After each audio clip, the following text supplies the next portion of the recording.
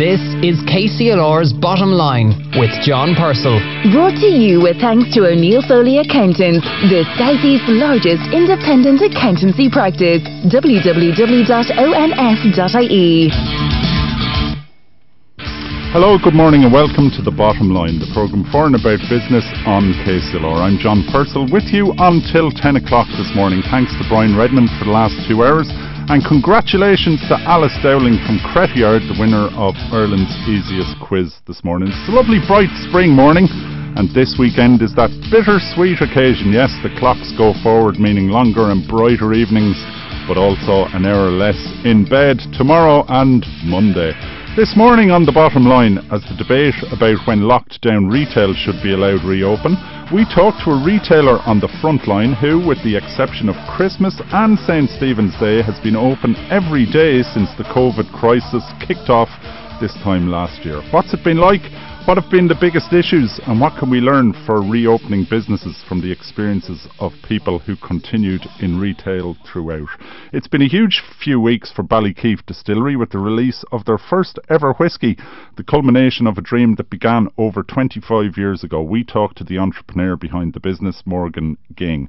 With fraud an ever-present threat, and payment redirection fraud in particular continuing to cost local businesses, we'll talk to Paul O'Brien from Bank of Ireland. And during the week, Kilkenny Local Enterprise Office held the county final of the Student Enterprise Award. We'll talk to the young entrepreneur behind the winning company to find out about her recipe for success. But first, before we came on air, I caught up with Samantha McCaughrean, business editor of the Sunday Independent, to get her perspective on some of the big business stories of the week. I started by putting it to her that as we come to the end of the third month of lockdown for many businesses, with the apparent plateauing of COVID numbers and clamour growing for reopening, or at very least a clear path forward for business, it's been a difficult and challenging week. It has, yeah. I think there's a kind of growing frustration among businesses about the lack of clarity about where we're going with all this. You know, after Christmas, there was a lull in calls for reopening, etc., because there was such a spike in numbers before Christmas, around Christmas time, that I think a lot of businesses were just happy enough to just have the lockdown and get out of this. We thought we'd be out of it by now. And just from talking to some CEOs during the week, I think the feeling is that it just seems to be stretching out. There's no roadmap. When there's no plan, there's no clarity on what goals we have to reach, what we should do to get out of it. So I think that's a frustration that you can really feel palpably just in the last few days.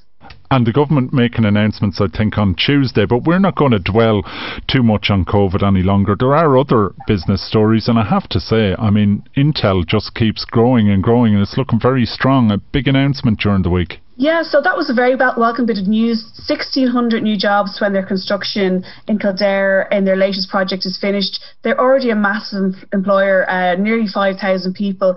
And it's a real vote of confidence in Ireland. It's a kind of a very welcome bit of positive news. One of the things, I suppose, that it is slightly related to COVID is that Europe and Ireland, but a bit more countries around us are actually looking for their own access to chips. There's a shortage of chips worldwide. Intel maybe is looking to capitalise on the fact that, you know, Europe will be keen to get its own sources of chips and not have to depend maybe on the Far East, etc. So look, it is good news for us here, and certainly they're good jobs, they're engineering, they're technical jobs, so a good vote of confidence for the country. Interesting there that you talk about, you know, the supply and they want the kind of locally accessible. That the whole thing of supply chains was kind of abstract before, but it is kind of coming into focus now with the whole COVID vaccine thing. I know we said we wouldn't discuss it, but it just shows the importance of having strategically located producers of stuff like microchips that Intel specialise in. Yeah, like as you say, like most people just get their products in the shop, or companies order in whatever they need and it arrives. They don't ask too many questions, but it is a massively sophisticated system out there, and different components can come from different parts of the world. So it has become a very complex whole world of logistics out there. So like there is some people predicting that after COVID, people, you know, not just individuals but employers, businesses out there, manufacturers, all types of companies will want things closer to home, and like Brexit's shown that up. And another story has shown that up as well, with the Suez Canal this week has shown again logistics and getting things into Ireland, because at the moment that huge mega tanker. It's 400 metres. It's called Evergiven. It's owned by a company called Evergreen. I mean, that actually will potentially have real problems for us as well, because, you know, it looks like kind of an amusing story. There's a massive ship in the Suez Canal stuck there. It's kind of slightly amusing, but it's actually a real issue, because things mightn't get into Ireland, things mightn't get exported properly. There's loads of ships stuck behind it, a couple of dozen at least at this stage, cargo ships. So again, the whole idea of logistics suddenly has become a real thing for people, and that one might actually have a knock-on effect in a few weeks as well. Yeah, it just highlights the fragility, because it did kind of come, I think, earlier in the week when it was shown us, oh, look at this thing that weighs hundreds of thousands of tons was blown by a gust of wind and it's blocking the thing, ha ha ha. But we will actually start to see stuff not arriving in our shops. You know, people will be looking for deliveries and so on, and you can point to that one ship in the Suez Canal. Amazing, really. Absolutely. I mean, I remember last year, just last, say, February, 12 months, and speaking on radio about COVID and maybe, you know, what it would mean for Christmas. And of course, things like the PS5 have never made it to most people's homes. A lot of people disappointed at Christmas. It's March now, and we still haven't got that kind of supply back into the market. And part of the reason does seem to be microchips or chips. Silicon chips are not available, and again, we're feeling the brunt of it slowly but surely in our shops. Yeah, and a disruption can come from most unlikely sources. It's not that long ago that the Icelandic volcano ground air travel to a halt. So it's ships this time. That looks like a walk in the park now, considering we've had pandemic, Brexit, and now a massive cargo ship stuck. So we're having a run of it, all right. Yeah, now a company that is not having a good run of it, that's actually running out of the country, actually, but they're gone out with a bit of scandal hanging around them, is Ulster Bank. Tell us about that sorry story that came to a head during the week. Well, there was a huge shock factor in the fine that Ulster Bank was given by the central bank last week, nearly 38 million, which is massive and way more than people had expected. And that was because they had, according to the central bank, devised deliberate strategies to make sure that mortgage owners didn't really get the cheapest rate. And they actually did financial analysis, Ulster Bank, and said, actually, it's too expensive for us to go on to this route of letting people go back onto tracker mortgages. We won't tell them unless they come asking for it. And I think the fact that it was such a deliberate thing was kind of shocking. The central bank took it very seriously. It's trying to send out a very strong message. But ultimately, it was almost 6,000 people who were affected. And some people, you know, effectively lost their homes. Lost about 43 people lost their properties because of overcharging. So a really serious thing. And I know the central bank, people will question how tough it is sometimes, but they were very, very, very unhappy. They actually nearly had to go to the High Court to get some documents from Ulster Bank. So it was being taken very seriously, and more will come, because Bank of Ireland and AIB are still going through this process, and they are bigger banks than Ulster Bank, and they're likely to have some massive fines coming their way as well. Yeah, and that's an interesting point. So it was a massive fine, I think the largest ever yet, 36 million, but there may be even bigger fines. We can't speculate really, I suppose, but it's yet to come to a conclusion in those larger banks again.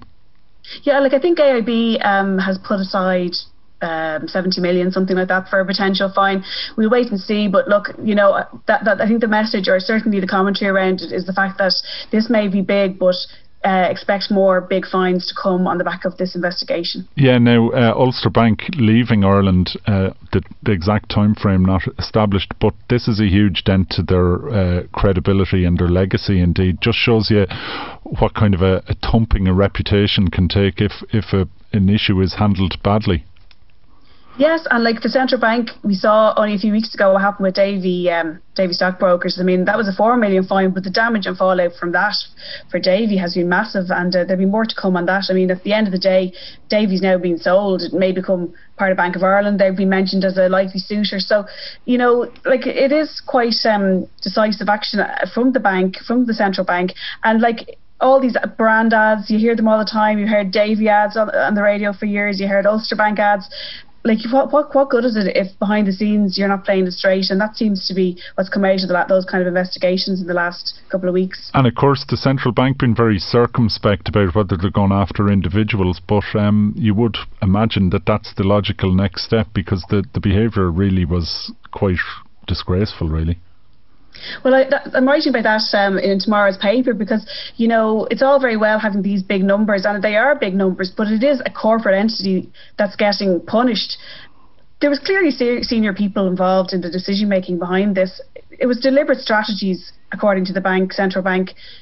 There's people, they will know certain people devised and agreed to those strategies. So look, you'd have to think people would feel more satisfied in the long run if individuals were held to account, and that would surely have an impact on behaviour more than a fine for a company. Yeah, very serious story. But we're going to finish off, Samantha. You've picked something that's really, I suppose, symbolic of the times. Life is like a roller coaster, I think, as Ronan Keating sings. But one of Ireland's best known brands, Tayto, finally looks like their roller coaster is gone onto a real dimension at last. Yeah, some good news.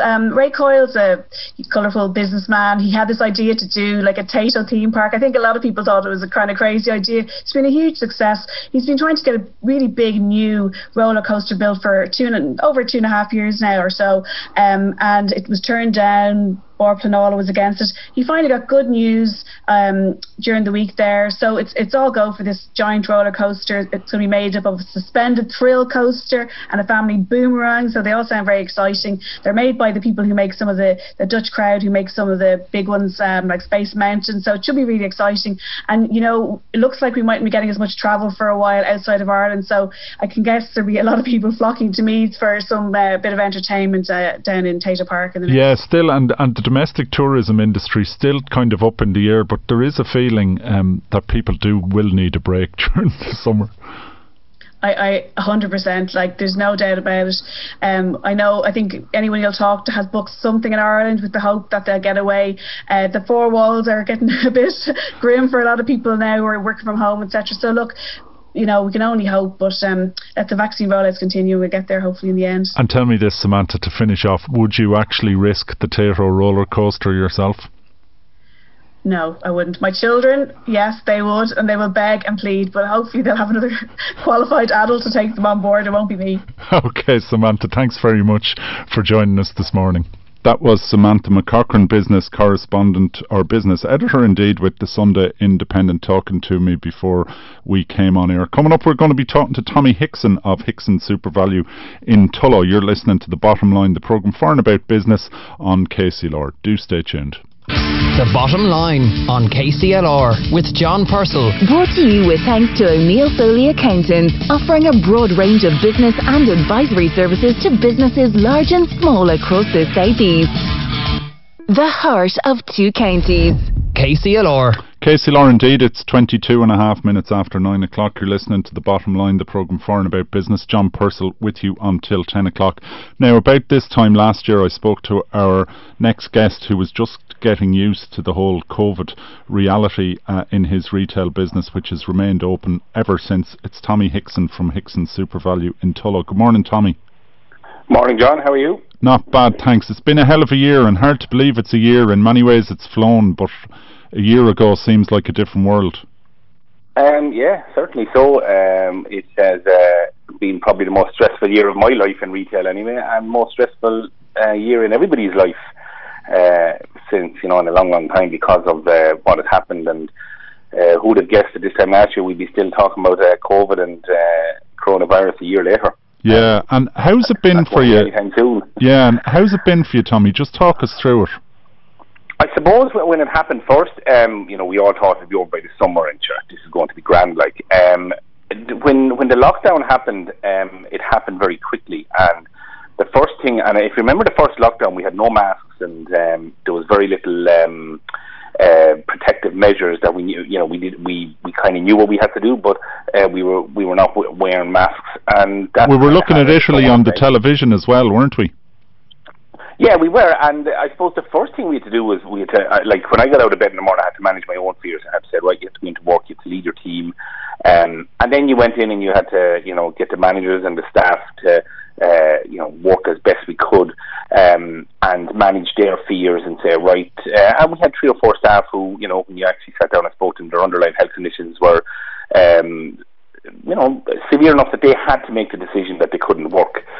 So then we had, you manage the customers, and I don't mean manage customers, but you had to manage how they felt and how they worked and around the shop, and there was a big education there for us all.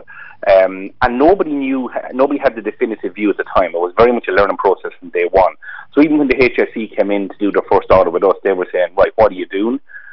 We showed them everything that we were doing. They say, yeah, very happy, we'll bring that elsewhere. And we spotted this somewhere else that might work for you. And we said, yep, like that. So fundamentally from our back door to our front door, it changed everything we did. Our online sales were 1.5% of our business before the lockdown. It went to 12%, and it's still hovering at 10%. So people, and that's a huge extra cost in anybody's business, because you're picking the order, you're delivering it, so you've extra costs, extra labour, and so be it. That's the way. We would have done a lot of free deliveries anyway, so they stayed there. And a lot of our elderly customers emailed and phoned in their orders who wouldn't be tech savvy. So we had phone-in orders to gather up and get that out. So it fundamentally changed. Our deliveries at the back door, everybody's wearing masks. We had hand sanitizers everywhere. One of the big challenges in the first 3 weeks was actually getting hand sanitizer, and a bottle of hand sanitizer went from €25 to €125, and gloves went from €6 a box to €38 a box, because they weren't there. Yeah, it's amazing to think back, because those memories come flooding back when you put it like that. We've forgotten about the shortage of PPE and the shortage of hand sanitizer and all that, and presumably protective screens and all that for your staff too, which are a reality, and the floor markers and where to queue and all. Floor markers, exactly, and that was all. You were starting from zero. You were literally starting from zero and ringing around and saying, where can we get these? The screensavers, we made them up. We got Perspex up in the local hardware store. I think we were one of the first supervisors. I have Joe Toole there in the centre in Tullow. I went in there one day to get these. The next thing I seen a screen, I said, where'd you get those? Got them across the road in Doyle. I said, all right, we're on the ball of that, and we went across and did the same. And that helped. It was about easing people's fears and getting people to just to feel that they were safe. And there was a huge amount of work involved in that. And as we grew more into the, I won't say grew more into, but as we got more confident, it did help. But it's day in, day out. The third wave was probably the hardest in some respects, in that we really realised that we had to double down. And I don't blame the government for opening up at Christmas, because people were probably going to ignore any guidelines anyway. They wanted to meet their families at Christmas. They had enough.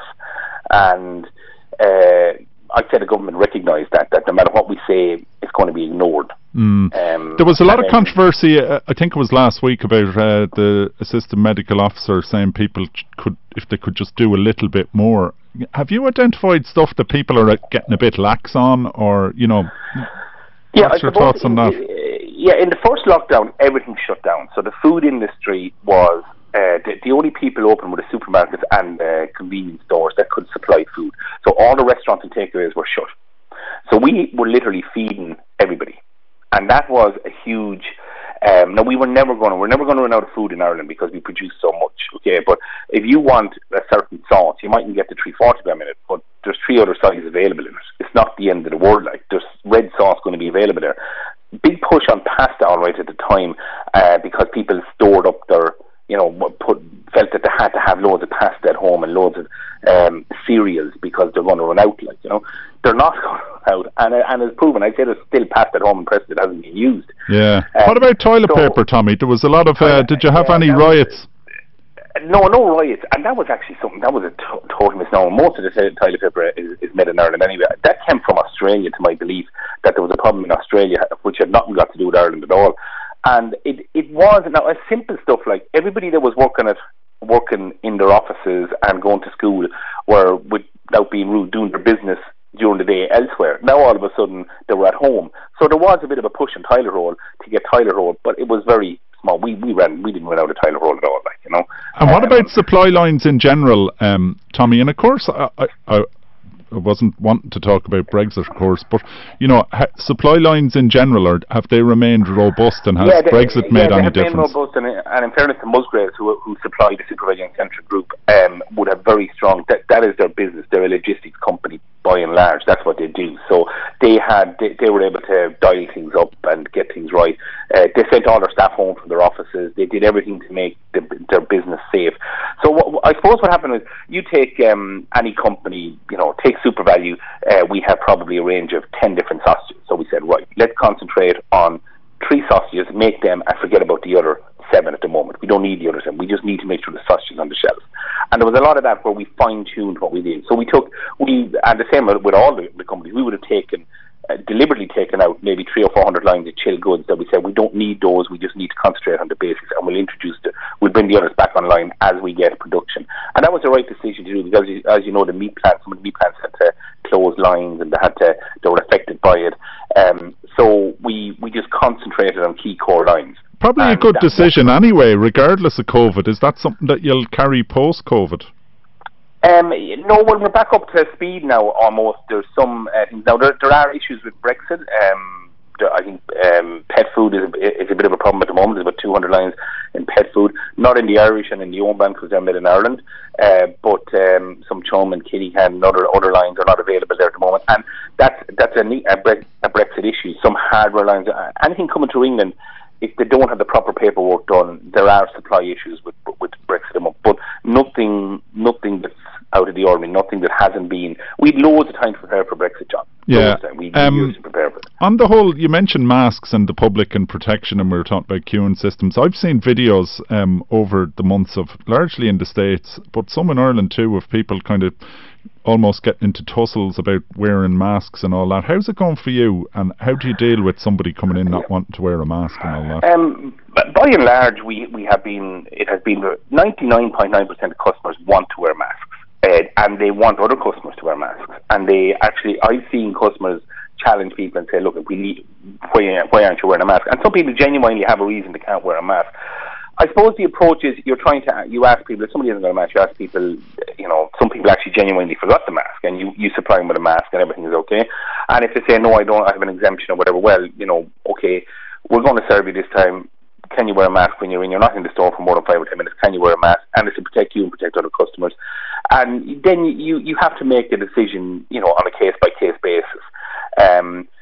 We had a couple of incidents where we had jokers in the beginning, thought coronavirus was very funny, and were actually coughing on some of our staff. And we had to call the guards, and some of them will be before the courts. Yeah, wow. They thought it was funny. Yeah, and that wasn't nice. Our staff got very upset over that. And understandable. But look, by and large, the mask issue, people want to wear the masks. They see it as, and even the evidence is coming forward, the flu season is very much at a low ebb this year because people are wearing masks and they're not mixing as much, and international travel has been avoided. So, there is evidence there that it's working, and that has helped stop the spread. Okay, well, look, Tommy, I'm sure I speak for the 99.9999% of our listeners who are, expressing admiration for the work that you and your staff and people like you in thousands of shops throughout the country are doing. You're on the front line as well, so well done a year in, and keep the faith, keep safe, and keep going. And I suppose it's very important that I thank my management team, Trish and John and Brendan, and all the lads, all the staff. They've worked so hard over the last year. They've been brilliant. Our customers have been amazing. There's no, if we can't do something, they're saying, that's grand, we'll get to you. And especially the first 6 weeks were just so difficult. And then we got better and better at it. And look, it's part of what we do now. That's the reality. Yeah. And it's going to be part of what we do for a good while to come. Yeah. Well, Tommy, best of luck to you, and regards to everyone in Tulla. No bother. Thank you, John. Thank you. Take it easy. That's Tommy Hickson of Hickson's SuperValu in Tulla. Coming up after the break, we're going to be talking about how you can protect your small business from fraud. The Bottom Line on KCLR with John Purcell. Brought to you with thanks to O'Neill Foley Accountants, now offering a complete life and pensions advisory service to business. www.onf.ie. You're very welcome back. You're listening to The Bottom Line, the programme for and about business on KCLR. I'm John Purcell with you until 10 o'clock this morning. Now, the many ever-evolving and ingenious ways that fraudsters are targeting people, from the vulnerable individual to the everyday business, is never far from the news. And it seems during COVID that fraudulent approaches might even be on the up. It's one business that isn't subject to lockdown. It's something we've covered before on the programme many times, but it's something that bears repeating. Joining me on the phone is Paul O'Brien from Bank of Ireland Group Security to discuss some of the ways of which you can be targeted and a few tips on avoiding being defrauded. Good morning, Paul. Good morning, John. Just tell us, they haven't gone away, you know. How prevalent are fraudulent approaches to people these days? Yeah, very much haven't gone away. We did some research recently that would say that pretty much 1 in 3 of Irish SMEs have been targeted by fraudsters in the last 12 months. And the tactics haven't really changed. Email is by far the biggest one that people will see coming at them. And phone calls are also quite big, I would imagine, and texts too. Yeah, phone calls we were slightly surprised, John, at the research that said the phone calls, but when we stop to think about it, it's probably a lot of that is down to the fact that so many more people are working from home. So a lot of the scams and frauds that would have been out there, you know, for many years are now targeting businesses just by virtue of the fact that more businesses are sitting at home and more likely to answer a landline phone call. And text as well, yeah. Probably text a little bit more on the personal customer side, where somebody might be trying to get your online banking login details or things like that. But email, again, more so for businesses. And probably 2 or 3 different varieties of that email. It'll either be an email that looks like it's coming from a supplier that will say, John, we have a new bank account, we need you to just update the details on your system. Or a variety of that. You might get an email into a payroll side of the house that says, you know, that looks like it's coming from an employee and says, John, I've changed bank account, can you update my details on the payroll system? And then the other variety of it is something that looks like it's coming from somebody senior in the business. You know, ideally the fraudsters would like to look like a chief exec, and they'd like to write to an accounts team and say, John, I have an urgent payment I need you to make. Can I send on the details and will you sort that out for me? Yeah, now back in the day it was kind of obvious. You'd spot a lot of these because they'd be looking to transfer 10 million from their account to your account and all that sort of stuff. But the average amount being defrauded from SMEs is quite modest in the overall scheme of things, but still very damaging to businesses and not the kind of loss you want to be getting. Yeah, and again, from the research, what we found out was it was somewhere around €4,000. I think that's obviously an average, but what's behind that is the fraudsters will tailor it to the kind of business they're dealing with. You know, so they know there's no point in asking the local plumber for 10 million unless he's a very successful plumber. So they'll ask him for, you know, €2,000 or €1,000. So they'll actually tailor it, and they'll be quite specific in what they try and do. Ultimately, they'll obviously try and get away with as much as they can.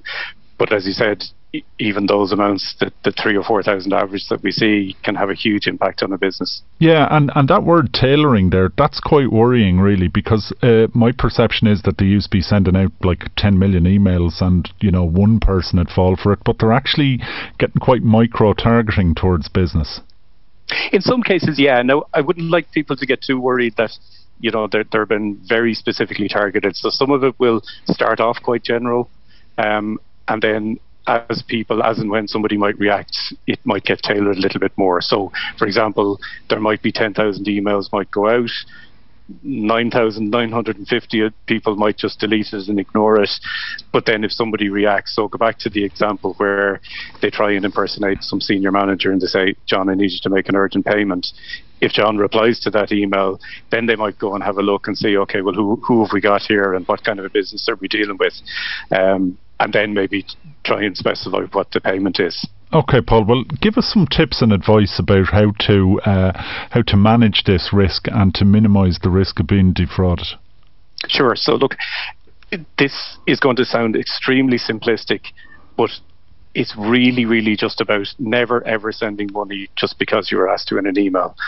Always check in person or with a quick phone call with the person who sent that email, or the person who looks like they sent the email. So, in the good old days when we're all sitting in the same office, walk down the floor, shout across the room, say, John, I got that email. I'm just going to sort that out. Just want to check that with you. Or if it seems like it's coming from a supplier, pick up the phone, make a quick call to the supplier perfectly legitimately, people may need to change bank account details, but just make that very quick call. Thanks, got your email. We'll just update the system here, but I just wanted to check it with you first, just to be sure. And, again, as I said, it sounds very simplistic, but that very, very simple point of never send money somewhere just because you're asked in an email, pick up the phone, make a quick call. It can save you a world of trouble. Yeah, and just to confirm that, because after the last time I covered that issue, somebody said that they had done just that and prevented a fraud. Just give us another tip or two, if you would, Paul. So, I suppose people sometimes get a bit hung up on, what will the email look like, or, will there be spelling mistakes, will there be brands? I'd actually say don't worry too much about that. If spelling mistakes were the only thing that were saving us, it's very easy for somebody to fix that. And even, with a brand, it's very easy to go onto somebody's website and just copy and paste a logo or a brand. So honestly, and I know, again, John, it sounds very simplistic, but it really, really is back to that very simple thing of don't do anything just because you're asked in writing. Pick up the phone, walk down the corridor, talk to somebody and just check that what you've got is legitimate. Yeah, so that's the general principle. Well, look, Paul, that's very good advice, and thank you very much for that. The general advice is be vigilant and check before you send money somewhere on the basis of an email or a text. Absolutely, that's it, John. And if you do that, as I said, it's a very simple thing to do up front, but it'll save you a world of trouble down the line. Okay, Paul, thanks very much. Thanks, John. Paul O'Brien there from Bank of Ireland giving us some very good advice, and do remain 100% vigilant. Now, during the week, KCLR's Brian Redmond was the host for the online finals of the Kilkenny Local Enterprise Office Student Enterprise Award, and that's a programme which encourages students to create, design and market their own business, with the ultimate prize, the title of Senior County Winner, and a place in the national final of the awards, very prestigious awards, which take place on May the 14th. Now, in this area, a massive 540 students from 13 schools in County Kilkenny took part, with 80 students representing 9 schools in the county final. The winner of the overall county title was Tara Maguire of Presentation Secondary School in Kilkenny. After her victory, I caught up with Tara and started by asking her to tell me about the business idea which won her the county title. So my business idea are hand painted and varnished 100-year-old blue banger slates, and they're taken from an abandoned roof in Kilkenny. So I created it in mid-November 2020.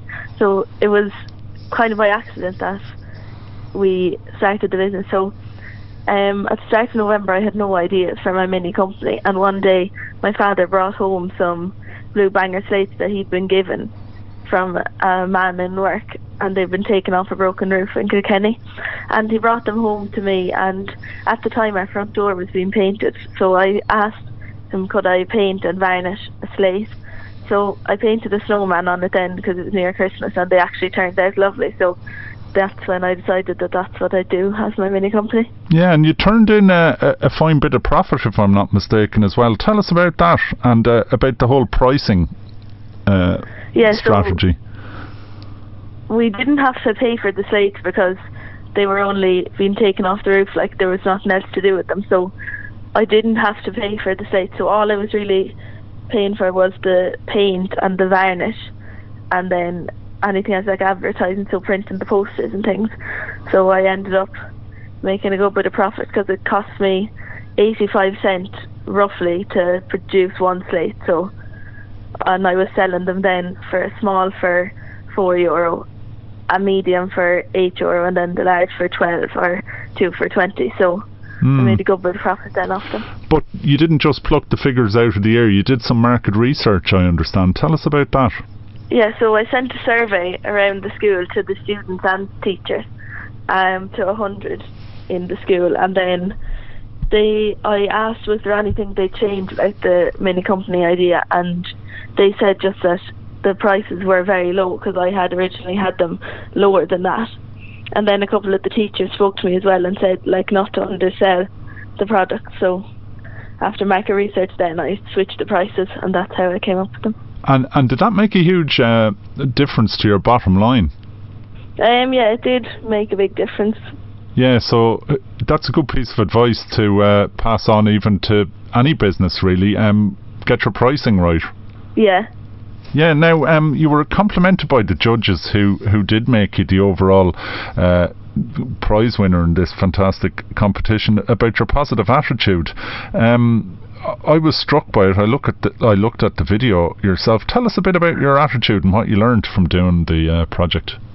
Well, I just think I was very passionate about it, so I enjoyed doing it, and it didn't feel like I was doing classwork or I had to do it for school, so I really enjoyed it, and yeah, it kept me going anyway, especially during lockdown and everything. Yeah, and what about I was very struck where you said in your video that was shown during the prize ceremony that you said anything is possible in business. Is that just a slogan, or do you really believe that? No, I do really believe that. I just think once you get going, you just have to, when you put everything into it, it will turn out the way you want it to. And I would have never thought this time last year that I'd be making these slates and making money, and just, yeah, I do think anything is possible. So COVID brought a lot of challenges. You've been out of school for the year, I presume, largely. Yeah. But COVID did have some positives for you, and you've learned a good bit about business by the sounds of things. Yeah, so I would have been playing sport every night really during the week, whereas then when they all got shut down, then I had all the time during COVID to make the mini company and put a lot of effort into it, so it was actually a good thing in the end. The only thing was I couldn't really do a lot of face to face. Yeah. But it was alright, yeah. And tell us, what's the future for Slates by Tara? The competition is over, you've scooped the top prize. Are you just going to put it in your CV now, or are you going to keep at it? No, I'm keeping at it now. So last week or the week before, I started making slates again, and I'm going to be making anything garden signs or any signs for businesses and things. And I created a Facebook page yesterday for Slates by Tara, because I had been selling them off my uncle's business, his Facebook page, so I set up my own one where I'll be taking orders now. So well done. So listen, tell the thousands of people listening to the Bottom Line this morning where they can find out about Slates by Tara. Maybe you might get a few sales. Yeah, so it's Slates by Tara is the name of it on Facebook. That's where you can see it, and just a private message there, and I can do any personalised slates or anything at all. And also you can still order them through Anderson Brothers Facebook page, which is my uncle's business, so that's where you can get in contact about them. That's Tara Maguire there, Kilkenny's county winner in the Young Entrepreneur of the Year award, and well done to her, and do support her. She's an emerging entrepreneur. We're going to take a break, and we're going to talk after this to Morgan Ging about the fantastic achievement of Ballykeefe Distillery, who announced the first release of their Pot Still Irish Whiskey, a really landmark event for the company. Don't go away.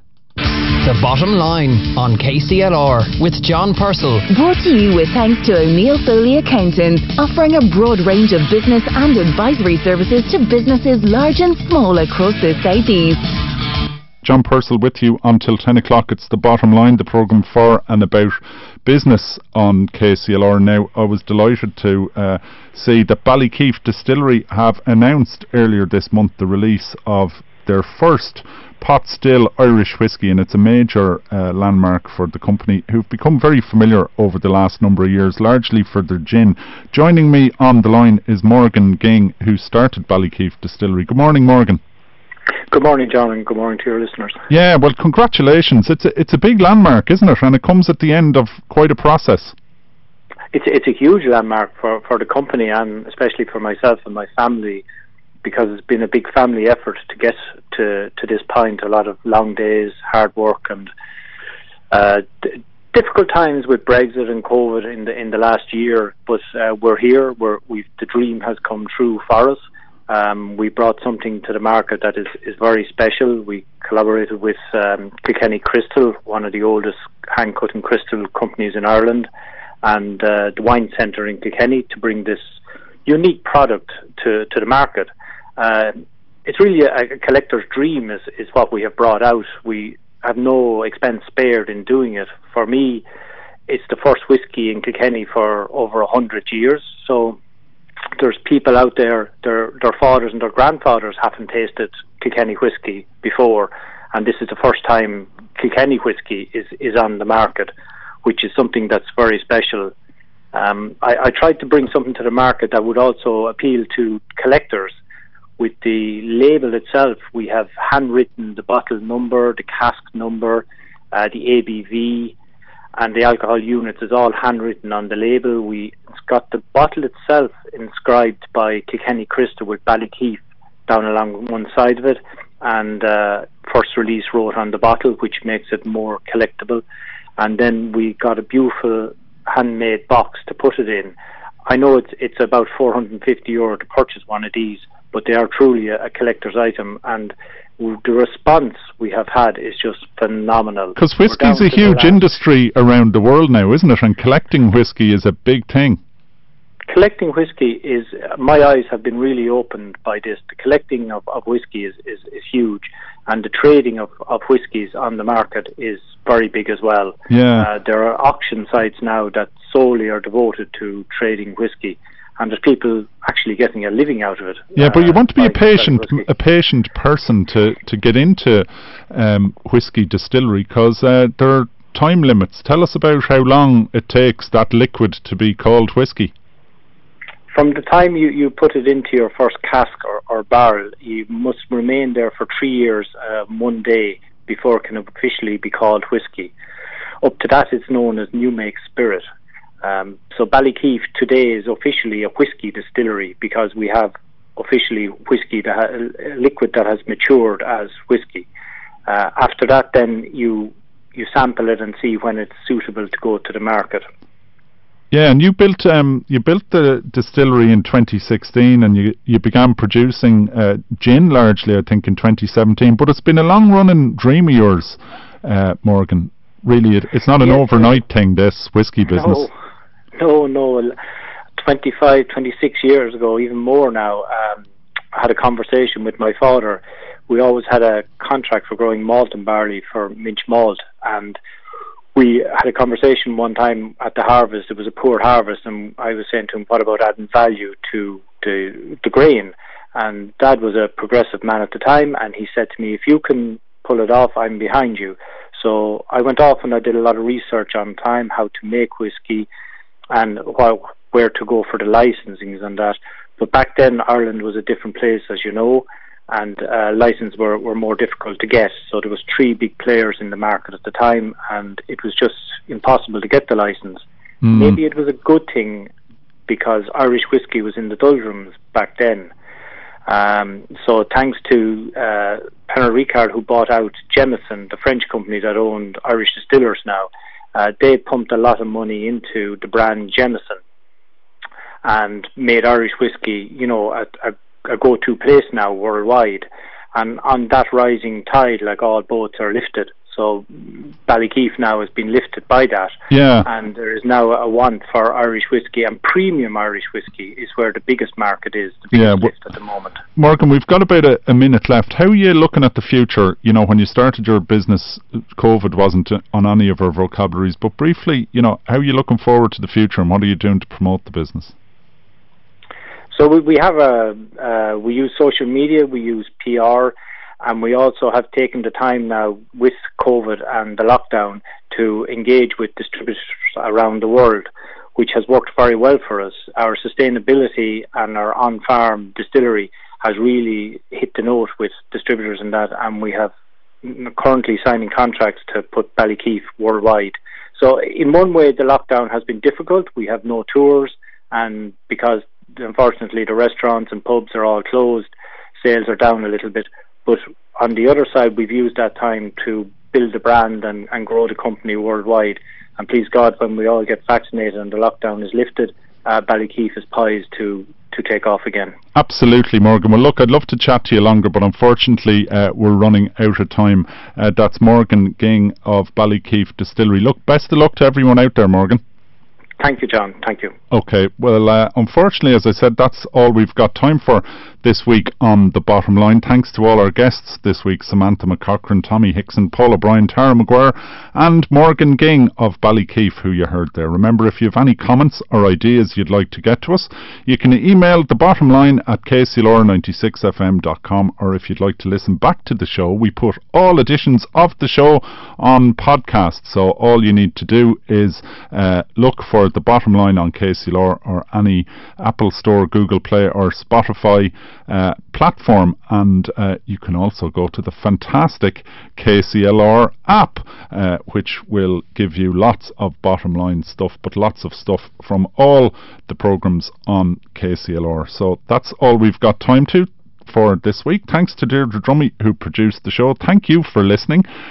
Do keep the faith, do hold firm, and do stay safe. And remember, stay tuned to KCLR. Lots coming up over today and indeed the next week, until I'm back with you just after 9 for The Bottom Line. Until then, take care. The Bottom Line on KCLR with John Purcell. Brought to you with thanks to O'Neill Foley Accountants, the Southeast's largest independent accountancy practice. www.onf.ie